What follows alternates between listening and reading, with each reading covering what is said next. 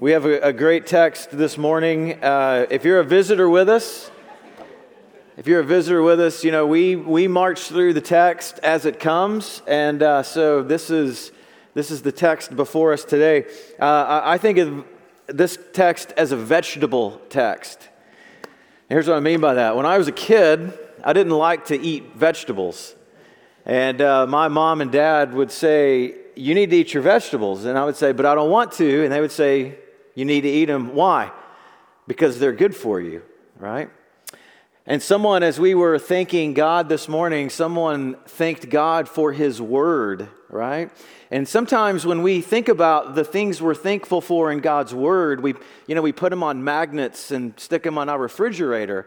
And these verses aren't often verses that you see on a refrigerator when you go into someone's house. But if we're going to be thankful for God's Word, we need to be thankful for all of it. Because here's the thing. God loves us.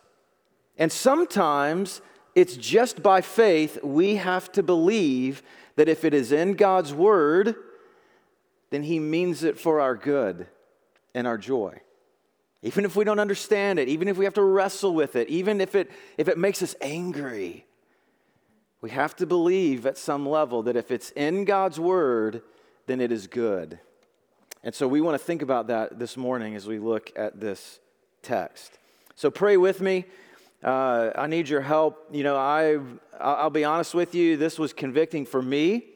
And so I'm just a vessel, all right? So I'm going to spread and pass my conviction along to you this morning, all right? Let's pray together, and then we'll look at the text. Father, you are good. And again, sometimes only by faith, it's only by faith that we can say that we believe that if we see something in your word, then it must be good for us. And so, Father, we pray that you would, through your Spirit, that you would work in our hearts, that you might challenge us, that you might encourage us, that you might help us to live in this messy world as followers of Jesus that seek to honor you and look to you in hope. So, Father, work in our hearts. Would you take a few moments quietly, just don't say anything out loud, but just pray for your own hearts that God would speak to you this morning.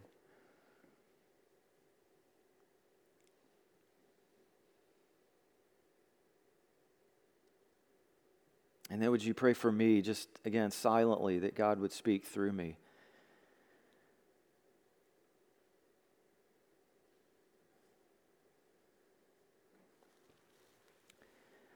Well, Father, again, you are good, and we know you are good because you sent your Son to take the curse that we deserved on himself, that by looking to him, we might be your sons and daughters through faith. So, Father, in your goodness, would you work in our hearts? And Father, having worked in our hearts, we pray that a little bit more of Jesus might come out of us as we relate to one another, even in difficult situations. We thank you in Jesus' name. Amen. Amen. On their 50th wedding anniversary, a couple was being interviewed, and they summarized what they felt like was the secret to having a happy marriage for 50 years. And the husband said this. He said, "I've tried never to be selfish. After all, there is no I in the word marriage." And his wife said, "For my part, I've never tried to correct my husband's spelling." I mean, if only marriage were that easy, right? If only if marriage were that easy. If you are or you have been married, you know, though, that it's not. It's not easy. Marriage is the greatest and most terrible institution on earth. As Mike Mason, in his book, The Mystery of Marriage, he said that marriage is the lifelong cauterization of an ego. You know, when you take a flame to something and seal it, cauterize it. He said marriage is a lifelong cauterization of the ego as the two become one. And he said he said that all of life in one way or another is humbling, but there's nothing like the experience of being humbled by another person, by the same person day in and day out. He said it can be exhausting, unnerving, infuriating, and disintegrating. There is no suffering like the suffering involved in being close to another person. Anyone ready to get married? I can marry you right now. Come on. No, but then he says this, but neither is there any joy nor any real comfort at all outside of intimacy, outside the joy and the comfort that are wrung out like wine from the crush and ferment of two lives being pressed together. Marriage is the greatest joy, but it's also the most terrible thing because in it you come face to face with who you are. And you're daily reminded of what God needs to do in you. Just to translate all of that, it's hard, right? It's hard. Well, in our text today, Peter's not writing a marriage manual per se. At least not in verse 1, where in verse 1 he's thinking primarily, though not exclusively, about what we might call mixed marriages. That is, marriages between believers and unbelievers. Now, down in verses 5 and 6, he's going to link in Christian marriages as he talks about Sarah and Abraham. So we can't restrict his intent and his meaning to only mixed marriages.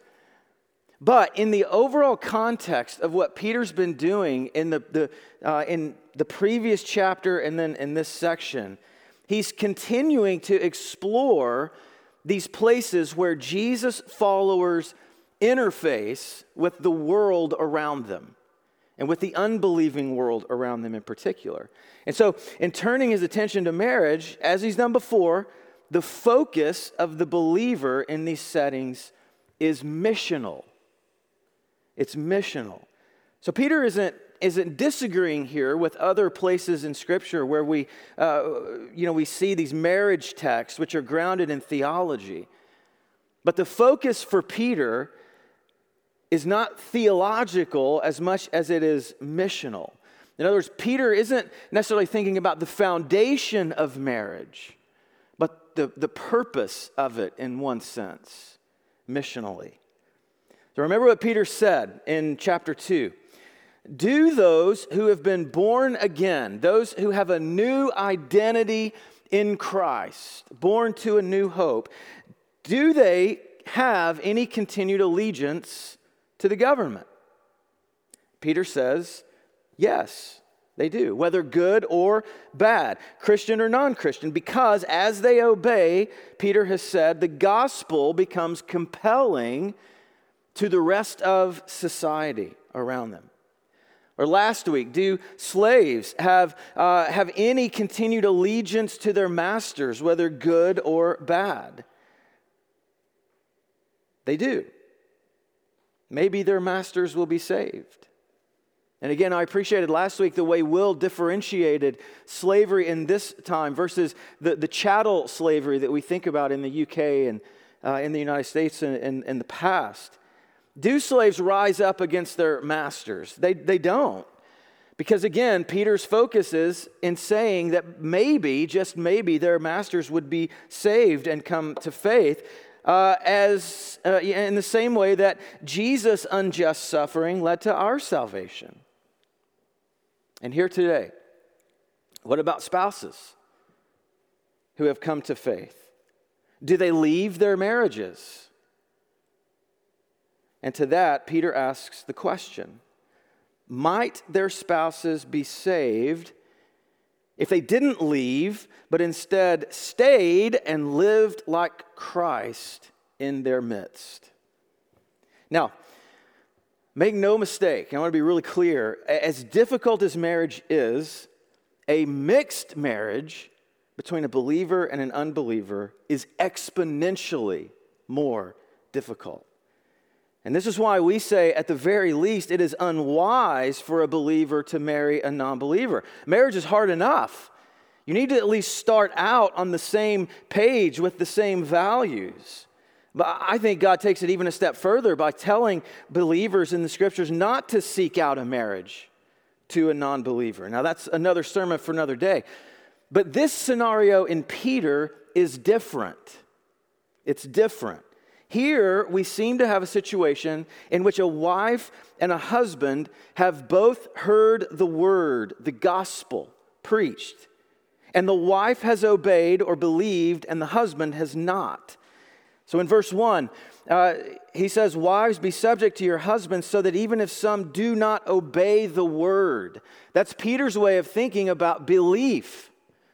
And so you have a husband and a wife, and one has heard the gospel and responded, and one has heard it and not responded.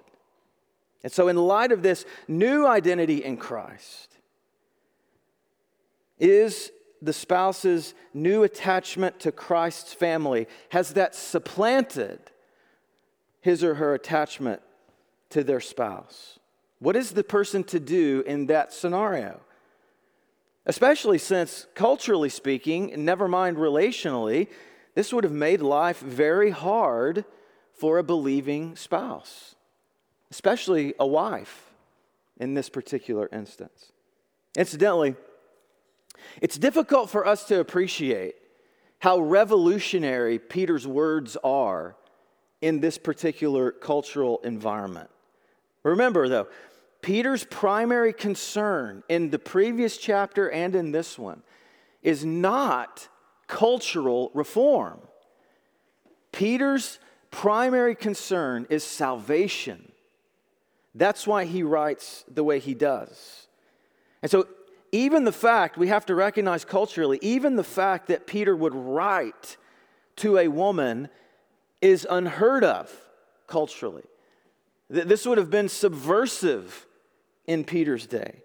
And I think he does this because women, just like slaves and citizens before, are in a culturally vulnerable position in this particular day and time. And so this makes their situation kind of a case study of what Peter's been talking about in the book in terms of the way that a Jesus follower is a cultural minority in this world. And they live as a stranger and alien in this world.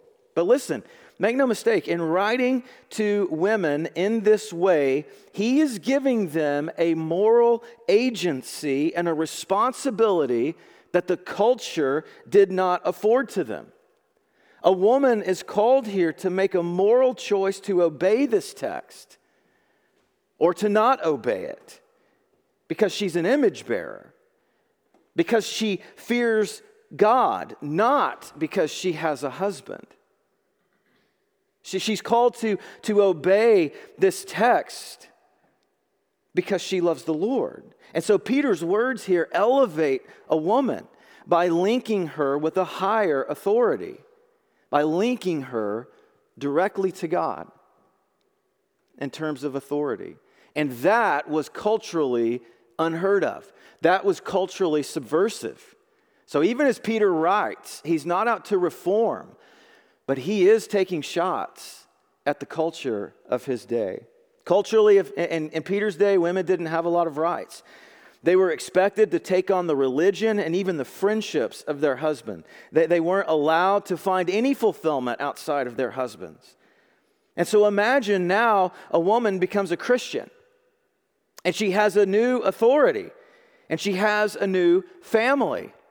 This is culturally subversive, and it could lead to a backlash, couldn't it?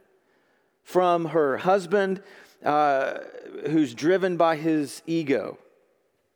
And not only that, in a culture in which prosperity was tied to pleasing the gods, and pleasing the gods was tied to everyone living orderly lives. In other words, living the lives that they had been placed in. It could bring shame and maybe blame upon a husband in that particular day. So what's a Christian wife to do in this instance? How is she to respond? For husbands, the dilemma is slightly different. In this particular culture, if a husband had total control over the worship that took place in his house, if he had total control over it, then a Christian husband had the power to forbid any kind of idolatrous worship in his home. He could exercise what we might call it positive power over his wife in saying, you can only worship Yahweh. You can only worship the God of the Bible. And so he could in that way create a kind of contrived obedience to Jesus. But is the gospel about exercising power over people?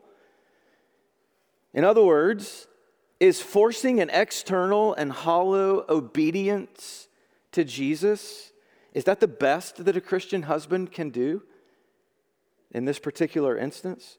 What if the husband instead leveraged his power in the home to serve his wife? If she was only playing a Christian because she had to culturally, is it possible that that kind of love and service would be transformative for her? See, that's Peter's hope. So don't miss Peter's missional focus. People might be compelled to salvation. They might be transformed by their believing spouses as their believing spouses live like Christ in front of them. So let's consider what Peter says to these women and men, and then I think by extension to us, because what we see here in principle is an ingredient that is found in every fulfilling and transforming marriage. So let's take a look at these each in turn. Verses 1-6. Here's the command. Likewise, wives, be subject to your own husbands. The command is to submit to your husband. Women, Peter is saying to you, wives, Peter is saying to you that your desire should be that your man, your husband, would feel that you are with him insofar as your ultimate allegiance to God would allow it. Wives, your desire should be that your husband would feel that you are with him insofar as your ultimate allegiance to God allows. That's what Peter means here when he says, be subject to your own husbands. It is to orient yourself under the authority of another. That's what the word submit means. And it's a statement more about attitude or orientation than it is action, even though later in verses 5-6, it's directly linked to obedience. Now, stick with me because, this is the command and we're going to think about it together, all right? Again, remember, Peter is calling for this for the sake of mission. Verse 1, be subject to your own husbands so that even if some do not obey, they're not believers, they might be won without a word by the conduct of their wives. So he's thinking for the sake of mission, but his ground is the same as Paul's, let's say, in Ephesians chapter 5. Where in Ephesians 5, Paul says, wives, submit to your husbands as to the Lord. Why? For the husband is the head of the wife, even as Christ is the head of the church, and is himself its Savior. Now, as the church submits to Christ, so also wives should submit to husbands in all things. For Paul, who is grounding this command more in theology, this submission becomes a picture of the way that the church relates to Christ. Christ leading in love by giving himself, and the church responding to that love. Responding to that love. So Christian marriage is ultimately a gospel witness. It's a witness of the way that Christ gave himself for his church, and his church responded to that love. And this is what Peter desires. That as the wife lives out, and that word respect, when he says that that he may see that you're respectful and pure conduct, that word there is purity. And so as the wife lives out a whole of life Christian character, in spite of the discomfort that it might create in the home, the husband might be won to faith. Not as a result merely of hearing his wife preaching to him over and over again, which in that day might be seen as insensitive culturally, but as he sees her living out a life of reverent devotion, listen, to Christ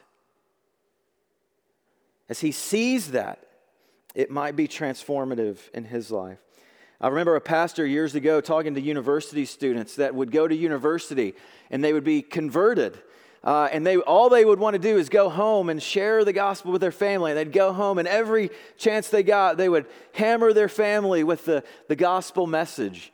And it would create discord and a challenge in the home. And he told them, he said to us, he said, look, he said, you share the gospel once, and then you do the dishes. Or then you mow the garden, right? And what he meant was, you share the gospel once, and then you start living it out. And let that work. And this is what Peter says. Wives, if you're in this situation, if you're in this situation, you orient yourself in this way. So that rather than constantly hearing the refrain of the gospel, your husbands might see it in action. And that they might come to faith. And again, notice the motivation. This is not to be driven by fear of a husband. It's not to be driven by social norms of the day. Again, in verse 2, the word respectful in the ESV is the word reverence. It's a devotion to Christ. This is a divine calling that God places on this woman. So she is motivated, like all believers in the world, by an awe and a love and a devotion to God. And incidentally, this is what limits her submission to her husband. Just like citizens orient themselves under government as long as it doesn't forbid what God requires or requires what God forbids, in the same way, the wife orients herself in this way insofar as she is able to do that in conscience before God.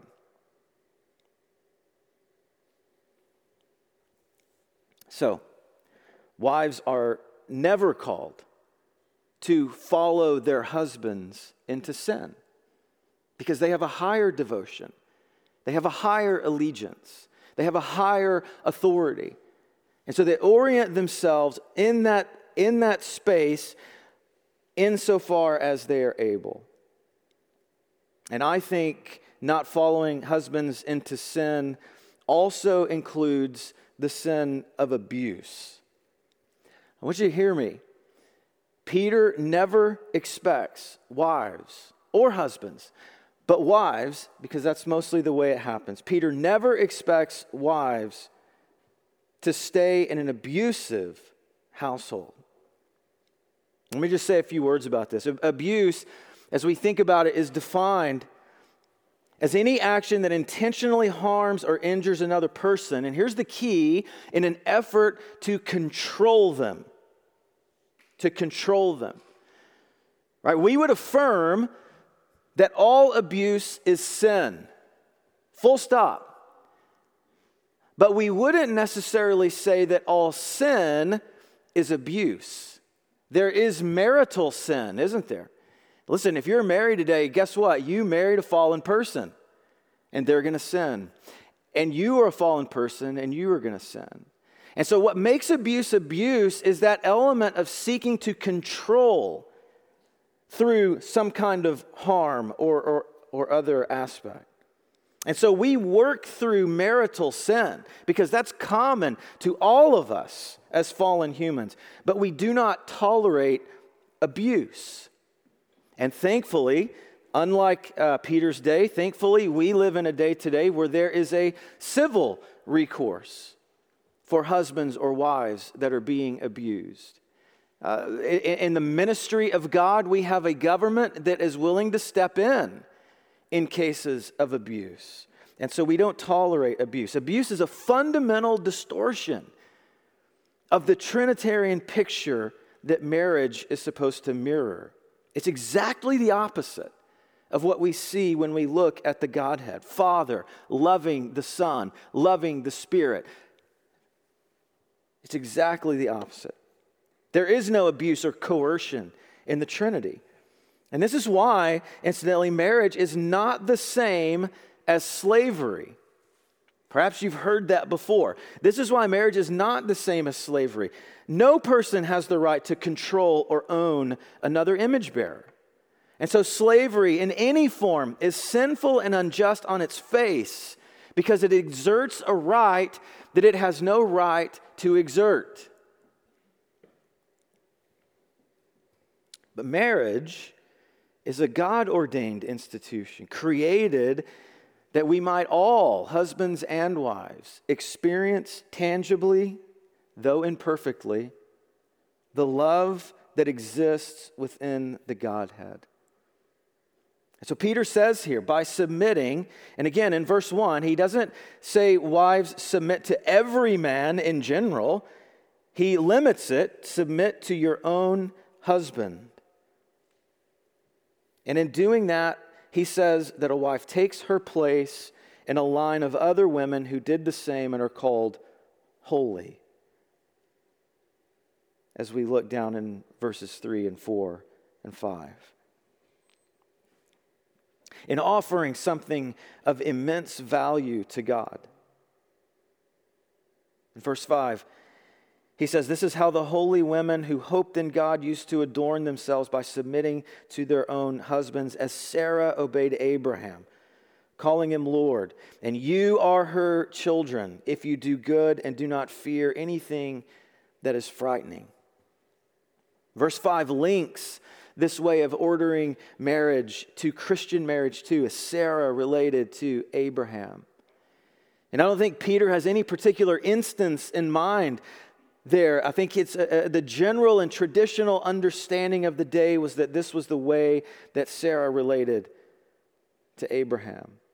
But this gentle and quiet spirit that he talks about in verse 3, where he says, don't let your adorning be external, the braiding of hair, the putting on of gold jewelry, the clothing, but let your adorning be the hidden person of the heart with the imperishable beauty of a gentle and quiet spirit, which in God's sight is very precious. That gentle and quiet spirit that arises from a woman's new identity in Christ. This is her inward adornment. What is new about her coming out. It is said to be precious and valuable to God. Now look, submission doesn't mean that a woman can't share what's on her mind. It doesn't mean that a woman isn't supposed to speak. The term gentle there is related to the word for meekness, which is a power that is under control. It is a refusal to insist upon one's rights. When it's used in the New Testament, it's most often used of Jesus and the way that he lived. And so listen, ladies, what Peter is saying here is that God isn't impressed with your outer fancy wear. He's not saying you can't wear jewelry. He's saying that God isn't impressed with your outer wear, your outward appearance, but with Christ-likeness as it is lived out. And look, our society belittles that. Our society says that that is invaluable or that that is not valuable. But God, Peter tells us, sees it and applauds it. Not because God wants to keep women down, but because he loves his son. He loves Jesus. And he loves seeing Jesus' character come out of us. He loves seeing Jesus in you.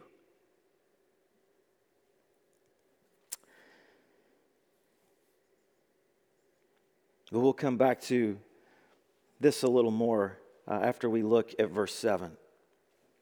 If you're feeling good about yourselves, men, hold on. Here we go. Men, husbands, your desire should be that your wife would feel that she is your most important person. Husbands, your desire should be that your wife would feel that she is your most important person. This is what Peter means by the commands to live with your wife in an understanding way, showing honor to the woman as the weaker vessel. When he says live with, those words live with carry an all of life scope. It encompasses every aspect of a marriage, from the dishes to putting the toilet seat down to the bedroom. In every aspect, Husbands, I don't mean to be crass here, but your wife does not exist to fulfill every one of your urges, whatever they might be, whenever you might feel them. And so we need to stop pretending that that's the case. This command compels us as husbands to understand our wives, to seek out insights about them that enable us to treat them with loving and considerate care. That's what it means to live with your wife in an understanding way. Showing honor means that we treat our wives as valued and important daughters of God in what we do and in what we say. I mean, I'll be honest, I am sometimes shocked at what I hear come from the mouths of men about their wives. And sometimes from Christian men. Listen, all of our words have power. Men, your words and actions can build up and they can tear down. And husbands here are called to leverage our position, to bless our wives, not to take advantage of them for our own gain. When Peter calls the wife the weaker vessel, that's not an insult. It's a vessel of honor.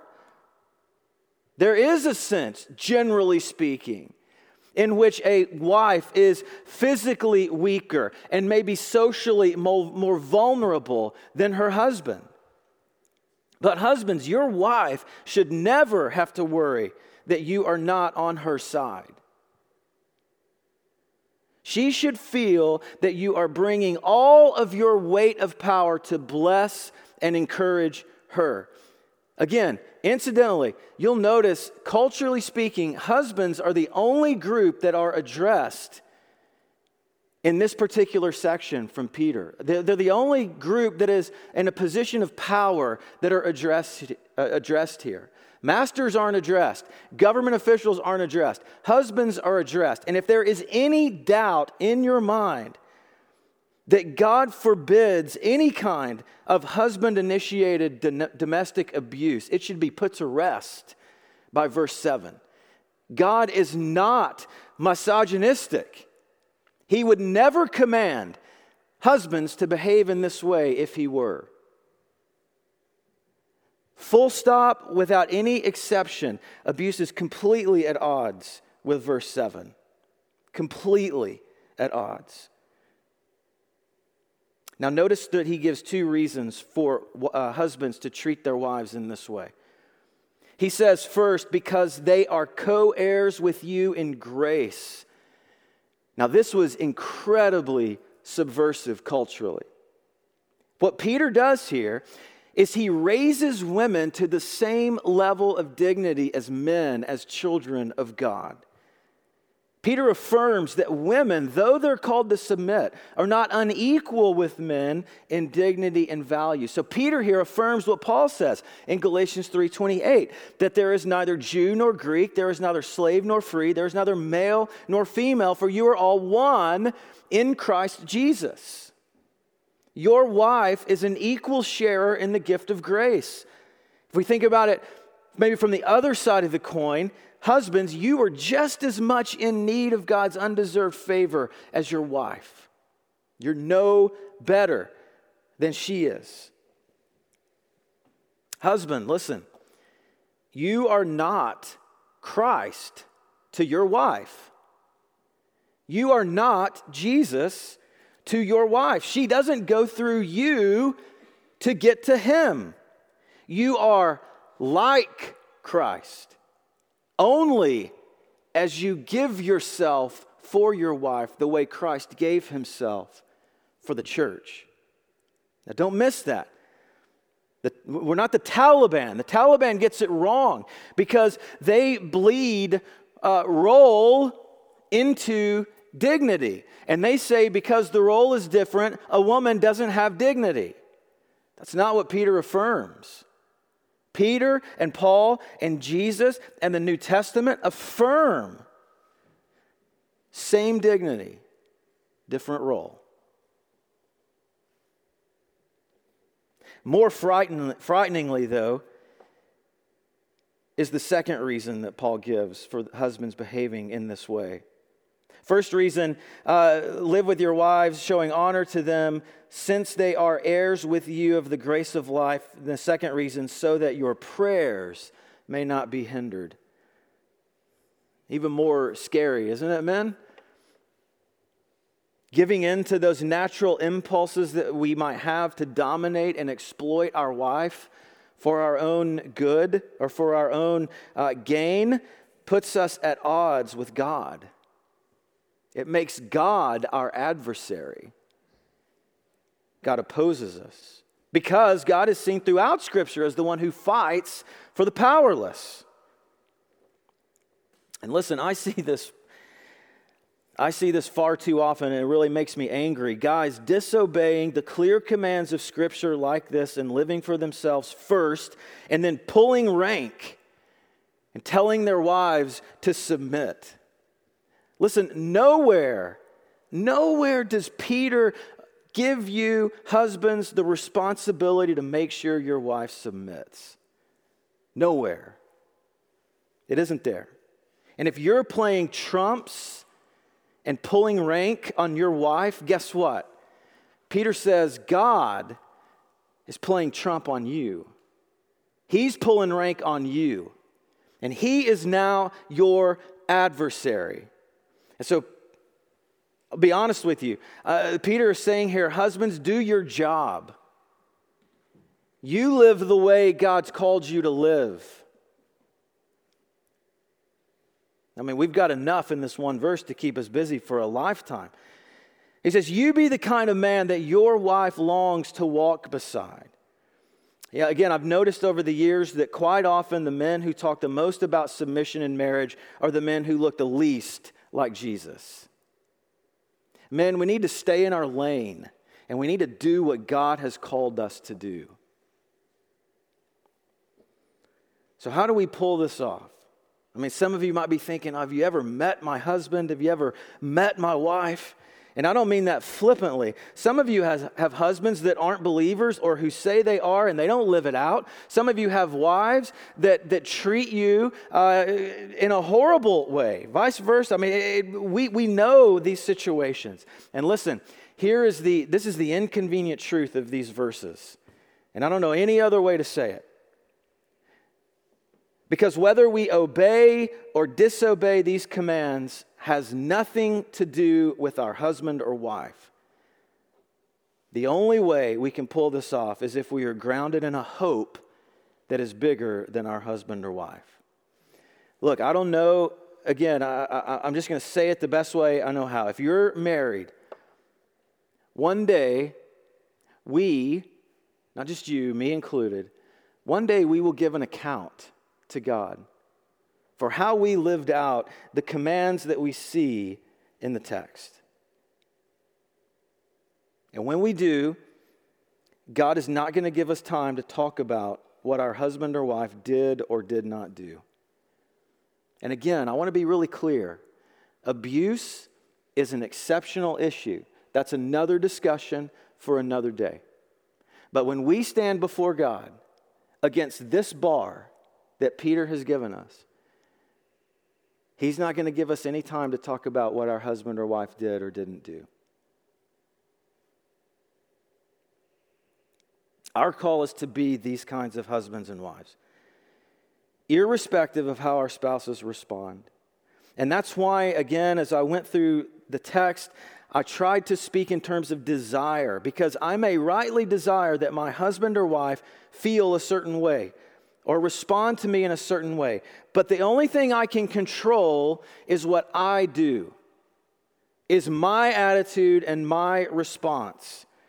The only thing I can control is trying to be the husband that God has called me to be. That's all I can control. And so Peter is holding us accountable for what we do here. And again, there are good and bad governments. There are good and bad masters. There are good and bad spouses. That doesn't alter how we live out our identity in this world. But what it does is it requires that we have a solid ground on which to stand. And so the vulnerability that this text requires of husbands and wives demands that we hope in something bigger, that we hope in something more certain. And it's a quiet confidence in God. In these words, it's a quiet confidence in God that produces in a woman the imperishable beauty of a gentle and quiet spirit, and enables her to submit to her husband's authority without fear that it will ultimately be harmful to her well-being or personhood, because she knows that Jesus defines that for her and not her husband. A husband will never live for the good of his wife unless he knows that he is secure in Christ's love. And so if we're going to do this, we have to stand on the promise that our security and significance in Christ are true, regardless of how our spouses respond to us. So, what does this look like in our day? Our culture has largely moved on from many of the views held in the day of this text. So do we just kind of punt the whole thing as a reminder of days gone by?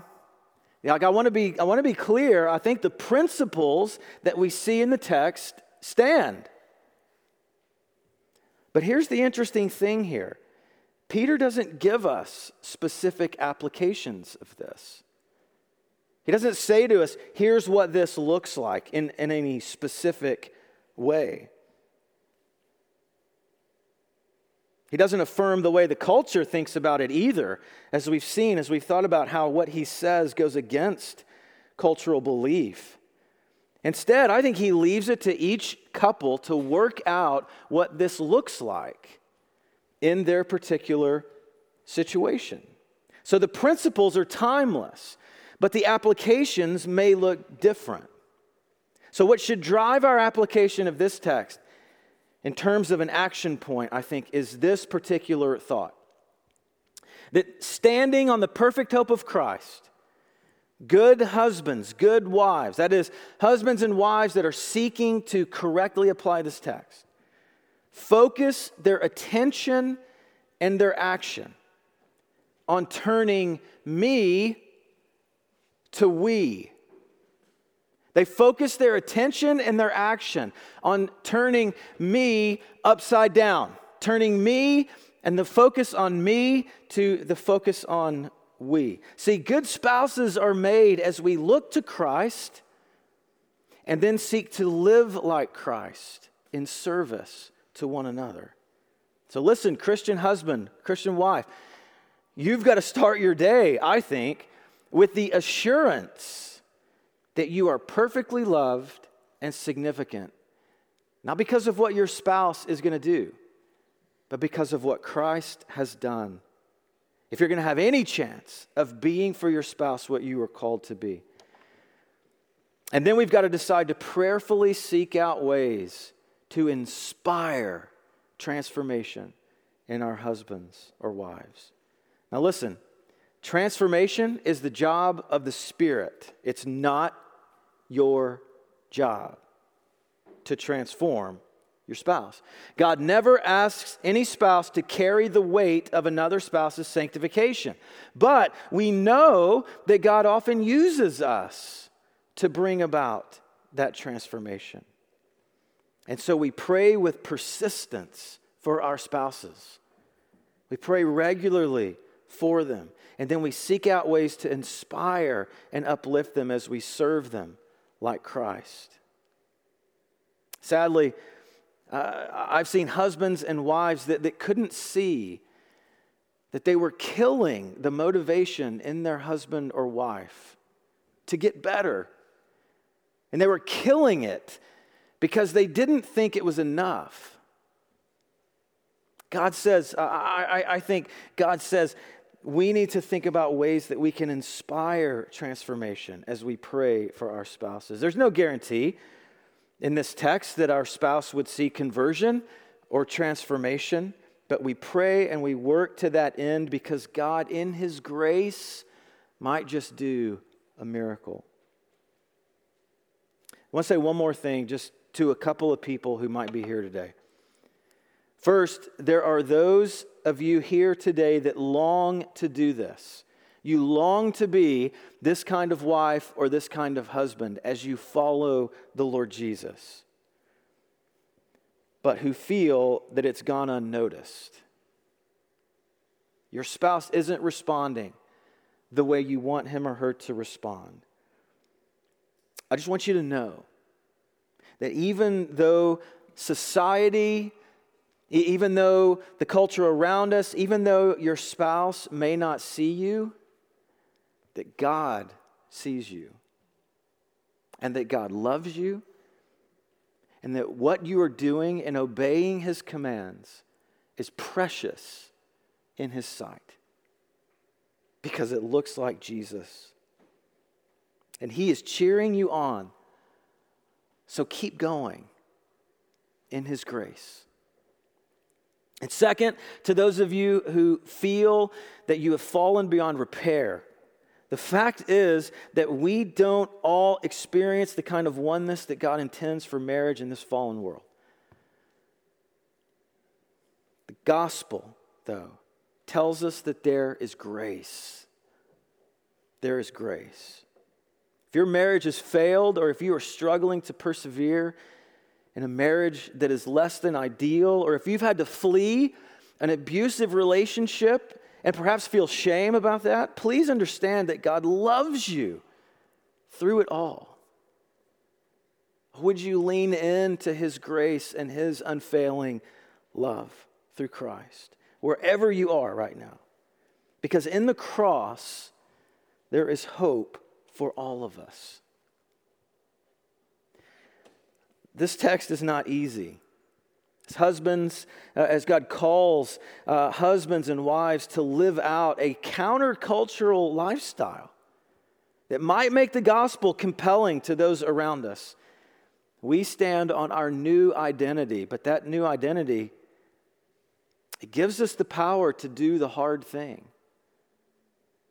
It gives us the power to do what honors God. And so we believe that wives can win their husbands through their costly submission, that husbands can win their wives by their countercultural love and tenderness, that Christian husbands and wives can inspire transformation as they help their spouses feel the love of Christ that is theirs through faith. It's not easy. It's not easy. And so we look to the hope that is ours in Christ for the strength to see it happen. Truly, as Peter says in chapter 4, verse 19, we entrust our souls to a faithful Creator while continuing to do good. Let's pray. Father, these are hard words because we all live so closely to the sin that is in us and to the sin that is around us. Father, we need your help to give us wisdom and to give us courage. Courage to stand when it feels difficult to stand. We need your grace, Father.